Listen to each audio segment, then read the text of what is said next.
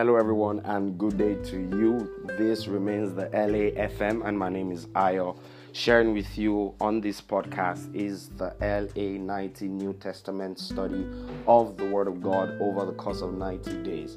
We have come such a long way. Today is day 56, and we're going to be sharing 2 Corinthians chapter 7 to 9. I hope you've read the chapters on your group. I hope the conversations are going. I hope you've been sharing and praying as well as the word of God inspires us to. Our memory verse for today is taken from the book of 2 Corinthians chapter 7 verse 16, and it says that, "Therefore I rejoice that I have confidence in you in everything. Therefore I rejoice that I have confidence in you in everything." And our declaration for today is where I really want to dwell today, because I really love today's declaration. It says, "Father, your plans for me are better than I can think of myself. Guide me into the open doors you have prepared for me today in Jesus' name."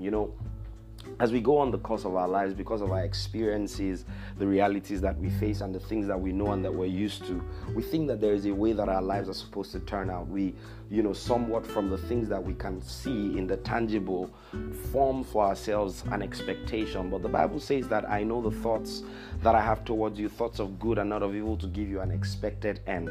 And those thoughts are not thoughts that God thinks based on the things that you do every day.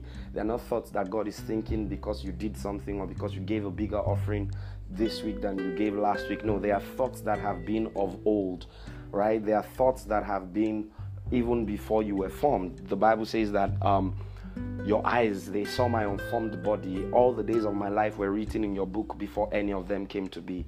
So the expectation that God has concerning us is not something that he is hoping that will happen, but something that he has ordained and declared that will happen. So our best bet, our greatest peace comes from, aligning with that expectation that God has. Only then can we truly walk in alignment with him. I'm going to take that declaration one more time. It says, "Father, your plans for me are better than I can think up myself. Guide me into the open doors you have prepared." Not that you will prepare, but that you have prepared for me today in Jesus' name. Amen. Just before I close the podcast for today, just to encourage you once again in these very, very trying times with the pandemic of the coronavirus going on in the world today, just want to encourage you, do not, give fear way into your hearts. Do not give panic, anxiety, worry, and all of those things into your heart. This is a time to be guarded and to be guided by the word of God and by the peace of God. And I'm praying that the peace of God will rule our hearts and our minds in the name of Jesus. Today we're going to be praying for people all around the world who are already, victims and have contacted the virus. We just want to pray that families who are ravaged by these things, that it's something that can tear families apart. Imagine living with a family member who has such a disease, and they have to stay in another room. You have to be careful around them, or they have to go to the hospital. You have to be a caregiver. It's not our portion, but there are people all around the world, and nobody is a stranger in the kingdom. We are all brothers and sisters. So Father, we pray for our brothers and our sisters all over the world today who have become victims of this virus. We pray that your hand of healing will be upon them, that the blood of Jesus speaks over them. And we pray for their caregivers, medical practitioners, family members, that Lord, they will not give up on them.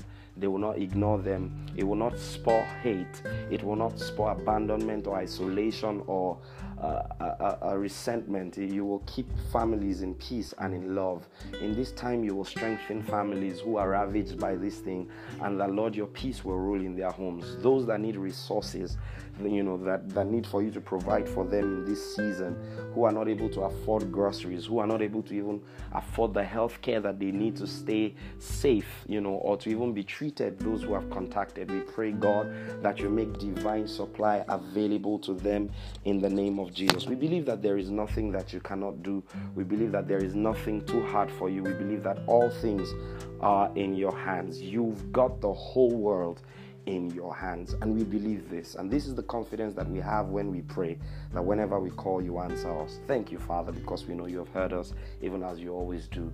In Jesus' mighty name we pray. Amen. God bless you, and until next time, my name remains Ayo. This remains the LAFM. Keep sharing the word of God. The hashtag remains LA90. God bless you. See ya.